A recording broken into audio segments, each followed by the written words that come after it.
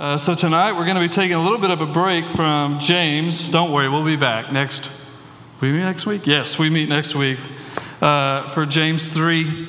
And tonight we're going to talk a little bit, so it'll look a little bit different. I'm going to do it. This might be just a little bit of Brian's random thoughts with some Bible verses thrown in there occasionally, which is really fun. But tonight we'll look a little bit different. We're going to be talking about this idea or this word of revival. So we just read in the passage of Psalm 85 that where they say, Lord, will you revive us again? Lord, will you revive us again? And so that's a word, revival, that's been thrown around in churches and ministries and pulpits everywhere. There's been hundreds, if not thousands, of songs written about it, 1,000 sermons preached about it. And if you've been on TikTok or Twitter or Instagram recently, maybe you've read some of those Christian blogs, whatever they are, those websites. You've heard about what's been happening in Asbury University the last couple of weeks. Maybe some of you went to experience that for yourself. I know some students who went. I know some of our staff at Fellowship went to experience that. There's many pastors and bloggers who are writing about it, what took place at this small, kind of insignificant private Methodist school in the middle of Wilmore, Kentucky. It's a town about 6,000 people, very small, but it seems to be something significant for God happening there. And so many college ministries and even students are even being affected by what's happening in Wilmore, Kentucky. They're beginning to see it happen in their own campuses, in their own churches, in their own ministries. God is pouring out some big things on His people.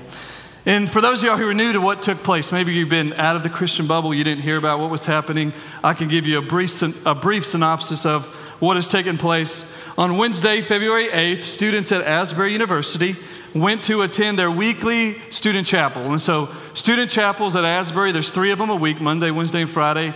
They aren't mandatory, but you have to go to a certain amount of chapels per semester to not pretty much get kicked out of Asbury. And so usually it's just a normal chapel service, a normal Wednesday morning. The students, they ushered into Hughes Auditorium, which is really funny. That's my last name. That's when I saw that, I was like, that's interesting. They expected it to just be like any other Wednesday, any other chapel. Usually most people don't want to be. I went to a private school my freshman year of college, and I transferred. And even me, and I was studying to be a pastor, and I was like, I don't really even know if I want to go to chapel this Wednesday morning. But they went through their normal chapel service with worship and teaching and singing. And after the normal benediction means kind of the closing words, the send-off. Instead of leaving, many students decided to stay, to go back in to the auditorium where they would pray.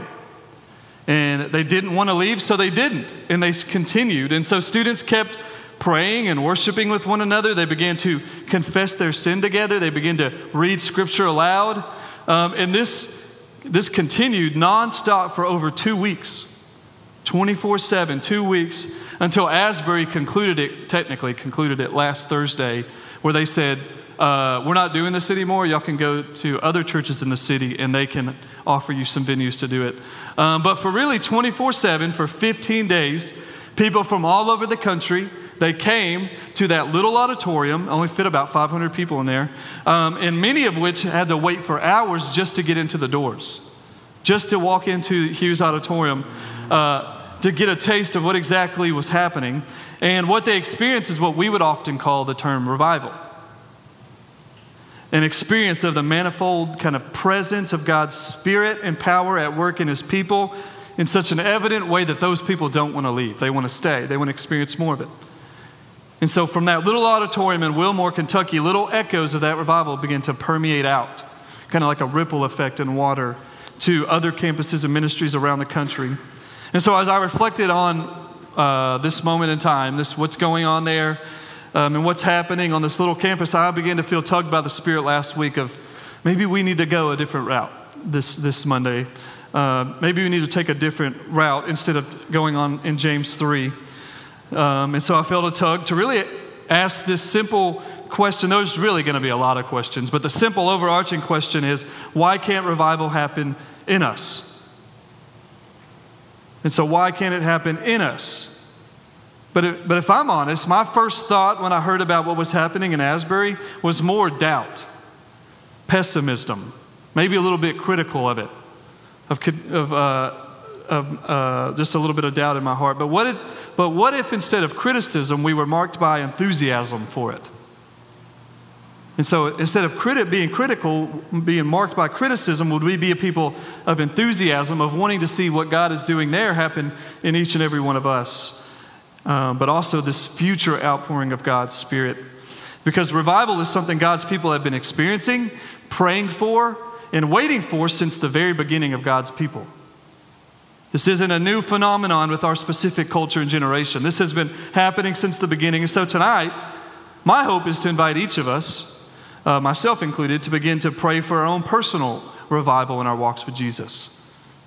And if it so happens to flow out from us into our campus, maybe this ministry, other ministries, our city, then so be it. If not, then so be it.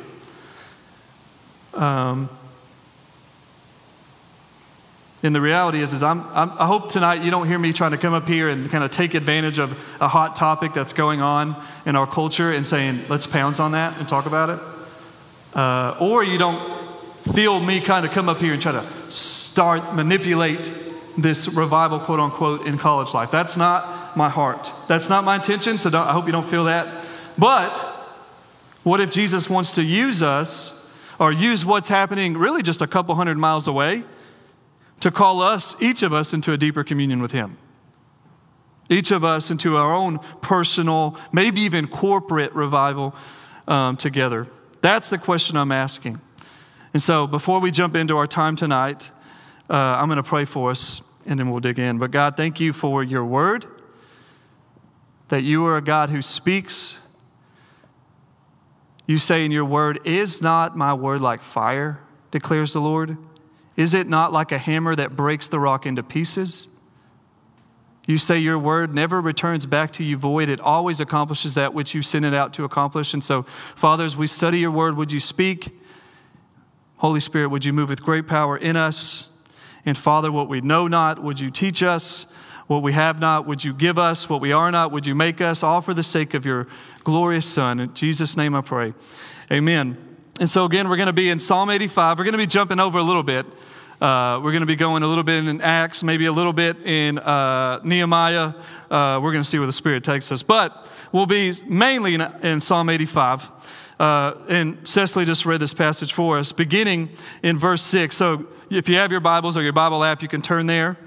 And when you get there, say, "I got it," or "I'm here," or "I'm ready," whatever the word would be. Technically, I think it's on the screen. Oh, amen. So we're good anyways. But here we go. This is the text. "Will you not revive us again, that your people may rejoice in you? Show us your steadfast love, O Lord, and grant us your salvation."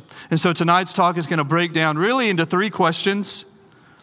What is revival? Let's define it. Let's bring some clarity on it. Why do we pray for revival? Why should it be something that we long for? And then the last question will be, how do we prepare for revival?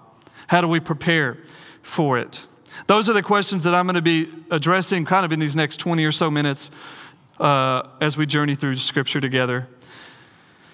But before we jump into these questions, I feel like there needs to be a few caveats that need to be shared as we jump into this topic of revival, so we can start on level playing field tonight. So I'm going to jump through a few quick, maybe sub-points to tonight's talk. The first one will be this: revival, it cannot be manufactured. So revival cannot be manufactured. So revival, it's merely a word that we use to express something that God is doing. And there's nothing we can do to make it happen. Jesus made it clear in John 3, speaking of the Holy Spirit, he says the wind blows wherever it wishes. We don't know when it's coming or when it's going.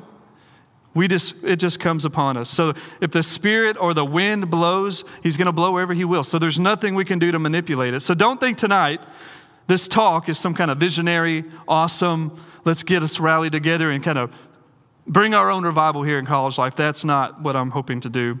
That's not ultimately how God works either. So that's the first thing. Secondly, revival doesn't have to be some big, profound corporate experience. Revival can be personal. And honestly, it usually begins with one person.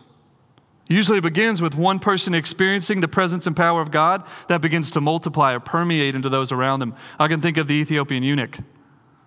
Philip leaves the revival that's actually happening in Samaria, and the Spirit says he leads him to the Ethiopian eunuch, leads him to Christ, sends that man out on his way. And many believe in church history that at Ethiopia, their expression of Christianity is actually the oldest expression of Christianity in the world. It's been going on for almost 2,000 years, but it started with one man. So that's the second thing. Lastly, and most importantly, revival is not the end goal, more of Jesus is. So the revival itself is not the end goal. More of Jesus is. So we don't have revival for revival's sake. We don't have to come begging for some special movement of God for the sake of the movement, but because we long to know, love, and treasure Jesus more. So that's why we would want revivals, because we want to know Jesus more. And so revival is about people experiencing Jesus in a distinct way, though. Maybe a more palpable way. That's what we want more of, not revival itself. And as we journey through our time tonight, you're going to see a couple of quotes from Stacy Tafau. She wrote an article last week. She went to Asbury Wilmore to experience the Asbury revival. And she wrote an article for fellowship. You can read that on the website. But this is what she said. I think I'll have it on the screen. Let's go. She says this: I hope that you realize that knowing and loving Jesus is far easier than we make it out to be, and that revival is actually more accessible than we ever imagined.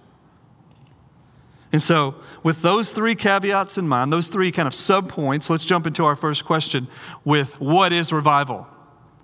So what do we mean when we say the word revival? I want to bring clarity, because oftentimes this word, like I said, it is thrown out in Christendom, Western Christendom, of anything big or anything profound or any kind of special movement or whatever it is. I want us to have clarity on what I believe the Bible teaches about this idea of revival. And so if there's a simple definition, here's my simple definition. Revival is a extraordinary encounter with God's presence and power through ordinary means. Revival is an extraordinary encounter with God's presence and power through ordinary means. So it's where the tangible and palpable presence of God and His Spirit is at work in a people. But though this definition, it might be simple, it might be an oversimplification, some people would say, I think it helps us to better understand sometimes this overused word, or this underdefined word in our current cultural moment. Pastor Ray Ortlund, he has a quote, it'll be on the screen. He defines it this way in his book on revival. He says this: revival is the season of the life of the church when God causes the normal ministry of the gospel to surge forward with extraordinary spiritual power. It is the normal ministry of the gospel, not something eccentric or even something different from what the church is always charged to do. But what sets revival apart is simply that our usual efforts greatly accelerate in their spiritual effects. God hits the fast forward button. So in other words, God, He presses this fast forward button on our ordinary and regular efforts. There's no special production. There's no bells and whistles. There's no celebrity preacher delivering some mouth-watering sermon. There's nothing special about it. There's no hype behind it. It's just ordinary means, but Jesus' Spirit begins to outpour on a powerful way. That's what we mean by the term revival. There's a man named Tom McCall. He's actually a seminary professor at Asbury Seminary, which is right across the street from Asbury University. And he has actually been writing and praying on revival for a long time. He's been at Asbury for decades. But he has a quote of his experience with this Asbury revival this past week when he wrote about it. But I think it's going to help us understand maybe a little bit more clarity what this definition is. But this is what he has to say. I don't think it'll be on the screen, but I'll read it for you. But this is what he says: as an analytic theologian, I am weary of hype and very weary of manipulation. I come from a background, in particular, revivalist segment of the Methodist holiness tradition. That's irrelevant, but that's the background he comes from, where I've seen efforts to manufacture revivals and movements of the Spirit that were sometimes not only hollow, but actually harmful. So I do not want anything to do with that. And the truth be told, though, this Asbury is nothing like that. There's no pressure. There's no hype. There's no manipulation. There's no high-pitched emotional fervor. To the contrary, it's actually pretty calm and serene. There's a mix of hope and joy and peace and indescribably strong and indeed almost palpable, a vivid and incredibly powerful sense of shalom. The ministry of the Holy Spirit is undeniably powerful, but he's also very gentle. So he literally says there's no pressure, there's no manipulation, there's no hype, but there's hope, there's joy, there's this vivid sense of shalom. That's the Hebrew word for peace. It actually means more of a wholeness with God. And so there's another article that I read on the Gospel Coalition about Asbury, about a man. He actually wrote about his step-by-step, hour-by-hour experience with what he encountered at Asbury. But one point in his article, he's talking about a quick conversation. So he waited for a couple hours outside. He got inside. He's sitting down. The service is kind of going on around him. There's people having conversations. Some people are praying. There's people up front worshiping. There's a band up front playing very simply. But he begins to have a conversation with this couple from Ohio, who they say, we actually come from a more charismatic background. So charismatic, Pentecostal background, more gifts of the Holy Spirit, kind of prophetic background. And they said they've been to many kind of prophetic conferences, but they had never experienced something as powerful as Asbury before. But here's their exact words of this couple. They say this: "This was just as powerful, just as engaging as all those other conferences, but much less sensational." In other words, it's just more simple, but it's just as powerful. And so the truth is, we see revival all over the Scriptures. We'll take a journey through a couple of them. Each time we see some powerful move of God, it's really built around prayer and Scripture. Let's think about Nehemiah and Ezra. The temple of God's people had been destroyed. Jerusalem had been ransacked by the Babylonians. They had been sent off to captivity. And for over 200 years, they had been living in captivity. The people, it said, as they moved to Babylon, they began to embrace Babylon's culture, their religion, that they would call it the Baals of Babylon. They began to embrace it. And it's in the text over and over to say they forgot the Lord their God. So they forgot the Lord their God. That's really just a normal rhythm of the Old Testament. God reveals himself in a mighty way. People come to know, love, and trust him. They begin to grow, experience life with him. Then some kind of tragedy happens. They begin to forget God. They become apathetic towards him. He sends them off. They forget. He reveals himself again in a powerful way. They repent, and then they come back to God. That's kind of the theme of the Old Testament. But in the midst of this Babylonian captivity, God raises up a couple of people, Ezra and Nehemiah. And so he rose up Nehemiah in the midst of their slavery and their captivity. And what we learn about Nehemiah chapter 1, is he begins to see the Israeli people living in their sin and how they've forsaken God, how Jerusalem had been destroyed. He's now living far away from Jerusalem.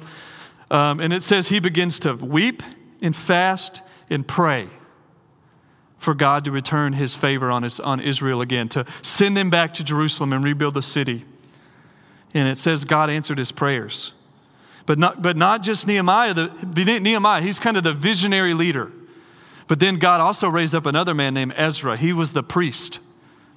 So he raises up Ezra. Ezra actually goes about 20 years before Nehemiah to Jerusalem to rebuild the city. And then Nehemiah comes, and it says that they're sent back to Jerusalem. They rebuild the city, but that's not all that takes place. It says that after the city was rebuilt, in Nehemiah chapter 8, Nehemiah has the people come together, and he asks Ezra the priest to read the scriptures and explain them to Israel. So all the people, they gather in the center of Jerusalem. Ezra stands up. He begins to walk through the Old Testament law. And it says he explained it to them, what we get the term of sermon from. It's just merely explaining the text. Ezra begins to do that. But as he begins to do that, revival begins to break out. And so it says in Nehemiah 8:9, you'll see it on the screen, it says, "For all the people wept as they heard the word of the law. But not just that. It says the people later on in chapter 8 began to rejoice. They began to experience this peace, this shalom among the people. And it says that they began to obey the God that they had forgotten. So they began to obey the God that they had forgotten. And then in chapter 9, the revival continues and they begin to confess their sin verbally out loud to one another. And then they rededicate or they reorient their hearts back to God. They kind of declare their allegiance to God, Yahweh, promising to follow Him as they move forward. And the reality is there's really nothing spectacular about Nehemiah, chapter 8, 9. It was just centered around a devotion to pray big prayers, to believe God's word, that God is who He says He is. There was no bells, no whistles, just weeping, fasting, and confession. And God showed up in a big, powerful way, and His Spirit began to move on His people personally. Or you can think of 2 Chronicles chapter 34, Josiah. He becomes king of Judah at 16 years old. Just imagine that. And at 16 years old. So Israel at this time, or Judah, had experienced a lot of bad kings in a row. So as you read 1st and 2nd Chronicles, you'll see it's like, and then so-and-so became king, and he did not do what was right in the eyes of the Lord. And then you'll every once in a while see, well, there was this king who did do right in the eyes of the Lord, who followed Yahweh. But at this time in 2 Chronicles 34, they had multiple kings in a row who had forsaken God. Josiah steps onto the throne. What's so crazy is that it says that Israel, they were digging in the temple one day, and they found the law of the Lord. The Bible that they had lost for generations. They found it. And they bring it to Josiah. And Josiah says, he actually rips his clothes and he repents. And then he calls all of Israel together and they begin to read through the law. And the same thing happens. As they hear the law of the Lord, the people rededicate their allegiance back to Yahweh and they begin to follow Him. And that's honestly almost how the Old Testament ends. 2 Chronicles is the Hebrew last book of the Old Testament. So those are a couple of experiences of revival that we have in Scripture. But there seems to be a pattern in these expressions of revival in the Old Testament. And maybe we'll even see them in the New. And I've come up with this pattern. I didn't come up with this one on my own. It's kind of a conglomerate of a couple of guys, Martin Lloyd-Jones and J.I. Packer. They wrote on revival, a couple of old pastors. But this is what they say. So here it is. First thing, God comes down.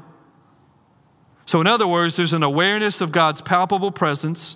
God comes down on His people. Secondly, God's word pierces. There's a responsiveness to the truth of Scripture in a palpable way. Thirdly, prayer is emphasized. So as you look through the revivals of Scripture and even the revivals throughout the history of the church, each one of them is marked by prayer before, during, and even after them. In prayer, it's marked by an earnest desire to know God, an earnest seeking of God's presence, just as Psalm 85 reveals. So the prayer is emphasized. Fourthly, man's sin is exposed and seen. Man's sin is exposed and seen. There's a sensitivity, there's a awareness in the people of their own sin. Their consciences are hit with the truth of their need to repent and cling to God's mercy and grace. There is both the lost, so those who don't know Jesus or know God coming to know Him maybe for the first time, but also there's nominal Christians or stagnant Christians who also begin to recognize or have their own sin revealed, and they begin to repent and confess their own needs. So it's not just the lost, it's also Christians as well. They see their sin exposed. Fifthly, Jesus' cross is treasured. So Jesus' cross is treasured. So the people, they don't just wallow in their sin, weeping for how awful they are, but they respond. They rejoice and rest in the grace that is theirs in the gospel. They run eagerly to God's throne of mercy and grace, and they run to Jesus, who eagerly is able to receive them in their sin. So Jesus' cross is treasured. Sixth, change takes place. So change takes place. You could even say repentance takes place. Like genuine repentance just means to turn around. So it's stop pursuing what you're pursuing and pursue something else. So there's an experience of the fruit of God's Spirit. That's what they mean by change. The people, they don't leave the same way they entered in to this experience of God. And you can think back to the article earlier from the seminary professor. He says there was this extreme sense of peace among the students, of shalom. There was happiness and joy and worship and repentance. People are experiencing a real taste of revival. They cannot leave the same way they entered. And so they leave with the desire to walk out these good works that Ephesians 2 says God prepares for his people to walk in. So change actually takes place, and it begins to permeate the areas around it. And then lastly, there's authentic and powerful worship. Authentic and powerful worship. And by this, I do not mean some kind of over-manufactured, oftentimes highly produced, kind of fog machine experience. That's not what we're talking about here. That's one of the main reasons why people marveled at what was happening at Asbury, is the worship was so simple. It was just a couple of students going up with a guitar and maybe having some keys in the background, and then they would sing. I was listening to a guy who was at Asbury at the time, who's a student at the seminary. He said they actually had well-known worship pastors reach out to them saying, hey, we want to come and lead worship for you guys. We want to serve you. And it said the professors and leaders at Asbury said, no, we don't want you to come. Or you can come and experience it, but you're not going to lead worship. Our students are going to do that. So they wanted that simple yet profound worship and powerful. So revival, I'm going to give you kind of a simple synopsis of these 7 points. Revival is a special encounter of God's presence and power through ordinary means. It is where people pray, believe the truth of God's word, see their sin exposed, respond to the gospel of grace, begin to experience the fruit of shalom in a distinct, palpable way, and in the presence and power of God is made manifest.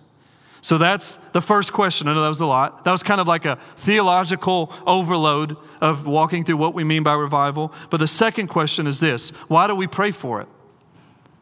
So why has God's people for over 6,000 years, since the beginning, been praying for revival? And this point, it's not going to be super long. It's 3 simple points, 3 simple reasons that why we should begin to do this. The first point is this: we are prone to forget the gospel. So we are prone to forget the gospel. This quote won't be on the screen, but Pastor Scotty Smith, he's a retired pastor in Nashville, he says this. He says that until Jesus returns, our natural drift as the people of God will not be towards spiritual atrophy, but spiritual entropy or apathy. It's not going to be towards self-serving, or it's going to be towards self-serving idolatry, not God-centered worship, towards using God rather than serving God, towards salvation by us, not salvation by grace, towards being coddled, not being changed, toward protecting our tribe, not welcoming the nations, towards church as an ingrown club, not a missional community. That's what he says is our natural drift, even as God's people. It's towards those things. And because that's our natural drift, oftentimes God will send a revival to wake up his people, to reorient them back towards the things of God, personally, in you, personally, privately, but then also communally. And so as we follow Jesus, y'all have all experienced this. We often go through seasons of dry, maybe sluggish, or even unmotivated in our pursuit of Jesus and in our communion with him. That's just our bent as fallen human beings living in a broken world and in a culture that's trying to deform you spiritually rather than form you spiritually. That's just a natural response. So we pray for God in those seasons to revive us in real and authentic ways. Meet with us, and as the psalmist prayed, revive us again spiritually. We're no different than Israel in the Old Testament. That's what the whole Old Testament's about, is we're Israel. We're the people who often forget God, who forsake him, who run other ways rather than to him. And we need him to draw us back. Revive us again spiritually. So that's the first point. So the second reason why is because we long to see the gospel multiply. So we pray for revival because we long to see the gospel multiply. We want to agree with Habakkuk in Habakkuk 2:14, where he says he longs for the glory of God to cover the earth as the waters cover the sea. That should be a genuine Christian desire. We long for the lost to treasure and know Jesus. We want to see the campuses around us reached with the gospel, where people who are lost, broken, in need of grace find life. Sometimes a revival is what God uses to begin a great work of gospel expansion. Just think about our own country. The first great awakenings that happened in the first half of the 18th century, so the 1700s. In the midst of the 1700s, in some colonies where the people were mostly either deists, so they believed that God created, but then he kind of stepped away. But he didn't actually commune with his people. God didn't want to know his people personally. God was like a clockmaker in heaven. That's what they believed. Or they were practicing universalists, would say, there is no such thing as hell. All people go to heaven. That's the type of nation America was in the early 1700s.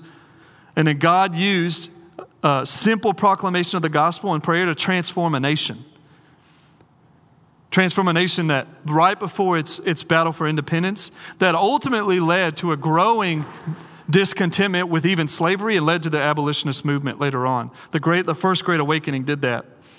So oftentimes revival is what God uses to expand the gospel in a catalytic, a fast way. So that's the second reason. And the last reason is we long to know and experience a glimpse of eternity. The truth is, Scripture makes it clear, we were created, or God made us and has written eternity on our hearts. We are eternal beings. And revival is a place where heaven and earth meet in a profound, simple taste of what we can expect in eternity, in glory. It's like the veil gets thinner between heaven and earth, and we can begin to see just a glimpse of heaven. And that's one of the reflections that I read from someone who went to Asbury this past week for themselves. There were people of different races, socioeconomic backgrounds, theological denominations and leanings together, praying together, singing together, worshiping together, all in this tiny little worship space. It's just a taste of what's to come. That's why we pray for revival. We long for a glimpse of eternity, and sometimes God gives us a little taste of it. But then my final question is this, how do we prepare for revival? How do we prepare for revival? And so tonight it's been more of a theology of revival, which I hope has given you more clarity, but also was meant to lead each of us personally to begin to pray, God, would you revive me in some distinct ways? We'd be praying for more of a palpable sense of God's presence in our life, because revival isn't the end goal, but more love for and likeness to Jesus is. That's what we would be longing to do as a response. And so I have 3 simple points. Again, I stole these from Stacy Tafau. These aren't mine. But she has these 3 simple steps to prepare. And here they are. You'll see them on the screen. Plow deep, pray hard, wait for rain. So plow deep, pray hard, wait for rain. So plow deep. Do the hard work of preparing the soil of your heart to receive more of Jesus' presence and power. Cultivate your own soul. Do the hard work. Take seriously your walk with Jesus and knowing Him more. That's what we mean by plow deep. Begin to do whatever you must to stir your affections for Him. Take steps of deepening faith. Spend time in His Word, getting to know Him more. Make big decisions to know Jesus more. In other words, just take seriously the work of spiritual formation. That's what plow deep means. Tend the soil. Take your discipleship to Jesus seriously. That's what we mean by plow deep. Secondly, pray hard. Pray hard. If there's anything you get from tonight's message, it would be this, that revival begins with and is sustained by prayer. And so begin to take seriously praying and asking God, making big prayers, big requests, asking God to reveal more of Himself to you. Pray for your heart towards Him to be enlarged, to be increased with a desire to love Him, but also to obey Him. That's what our passage tonight is in Psalm 85. It's a prayer of Israel. They would recite it in the temple, asking God to reveal Himself in a new, profound way. They would recount in verses 1 through 4 all that God did, bringing them out of Egypt, raising up the temple, putting David on the throne, and then they would ask God to do it again in a new, profound way. So why can't we begin to pray the same prayer for us, our communities and our campus? So pray hard. And then lastly, wait for rain. Wait for rain. So if there's another thing you got from tonight's message, it's this. Authentic revival, it cannot be manufactured. And and the reality is that's a simple truth just for our walks with Jesus. We have no power innately in ourselves to cultivate any spiritual fruit in us. If there's one thing you get from life with Jesus, it's that you have no power to transform yourself. Every aspect of our walks with Jesus and His Spirit is an act of grace that we receive from Him. It doesn't mean that we don't have a role that we play, but every growth, every step of maturation, every step of faith that you take is an act of grace that you respond to, and that leads to further steps of grace. That's why Jesus's and even the Bible's main illustration for the Christian life is the life of a farmer. Over and over you'll see this language. It wasn't just because the people of Jesus' time were agricultural. That's one of the reasons why Jesus used it, but I think also it's a deep illustration for the Christian life. What does the farmer do? They can plow and tend to the soil. They can plant seeds, and they can even water them, but they can't make the plant grow. They can't make it sprout.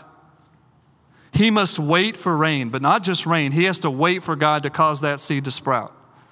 He can do everything right on his end, and the seed, it may or may not sprout if there's no rain and God doesn't cause it to grow. That's our roles in our own spiritual life. We can do some things to cultivate in us, to prepare us for God to work, but we cannot manufacture it.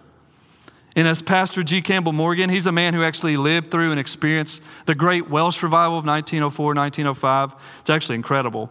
But this is what he says, and I think it'll help us understand this point. We cannot organize revival, but we can set our sails to catch the wind from heaven when God chooses to blow upon His people once again. We cannot make it happen, but we can set our sails to catch the wind if God mysteriously decides to blow it upon us. And that's what these spiritual rhythms, these spiritual practices are. They are setting your sail for God's Spirit to blow.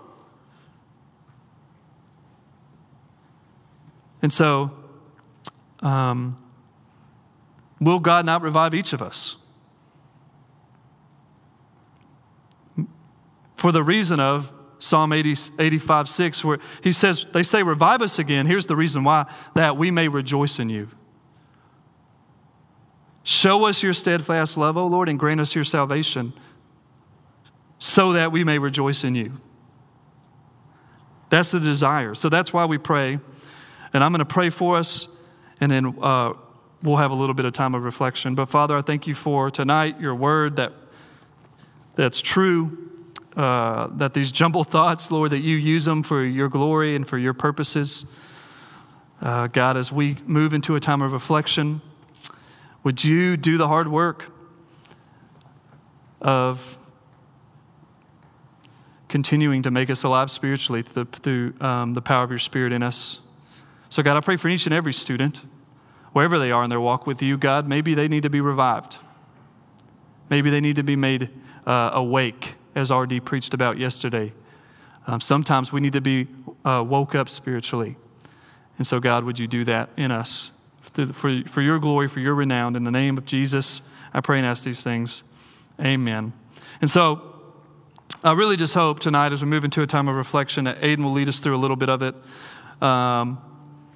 I hope you at least leave with a better sense of what revival is and what it isn't. If anything, if there's like a bare minimum, that's where you would be. But I hope that you leave maybe challenged with your own, the calling God has you to begin to long for or pray for personally and even corporately for this revival in you and in your people, in God's people. Because ultimately we long to love and treasure Jesus more. And that you would think of those words of plow deep, pray hard, and wait for rain. And if we think about plowing deep, I have a few simple things that you can think about as we reflect. Plowing deep, it means making big decisions for Jesus. This might be the worst form conference pitch ever, but maybe that's what you need. Maybe you need a 48 hours away to get serious about your relationship with Jesus and your life with Him. Sometimes God uses those weekends to stir up in us, reinvigorate us spiritually. maybe God would use that weekend as a Plowing Deep moment for you. Or maybe he might just use it as simply as just another step to invite you into deeper intimacy with himself. And that would be enough.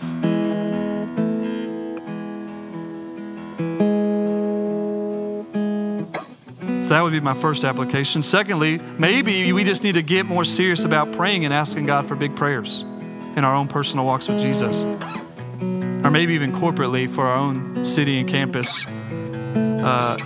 Because UT, it doesn't need more large college ministry gatherings. That's not what UT needs. What it needs is students who love Jesus and pray for UT. And they step out in faith and live boldly and missionally for Jesus. That's what we need if we want to see a movement of the Spirit happen there. So maybe that's what we need to pray for, big prayers. Thirdly, maybe we need to be honest before God in these next few moments with our spiritual lethargy or maybe our spiritual apathy towards God. Or maybe we just need to sit in these next few minutes as Abby prepared us beforehand and just confess areas of our life where we're not aligning with God's will. And we need to confess our sin and cling to the gospel as our source of grace and mercy, because if there's anything you learn from life with Jesus, that he's eager to bestow mercy and grace on those who come to him for it. Maybe you need God to revive your soul personally. Spend time praying that prayer. God longs to meet with you, but he says only if you will seek him. And then lastly, maybe God may never bring what we would call revival to college life, to Knoxville, to Fellowship, or even to UT or Johnson or some of these other universities. Maybe not in the visible, loud, profound ways, but maybe he'll do it in the silent, slow, and steady ways, because that's oftentimes the way God works. So don't get discouraged if you pray and pray and pray for the big and loud and God responds in silence and slowness and steadiness, because that's oftentimes the way that he works. And so take these few moments. Aiden will lead us in a few moments as we pray together.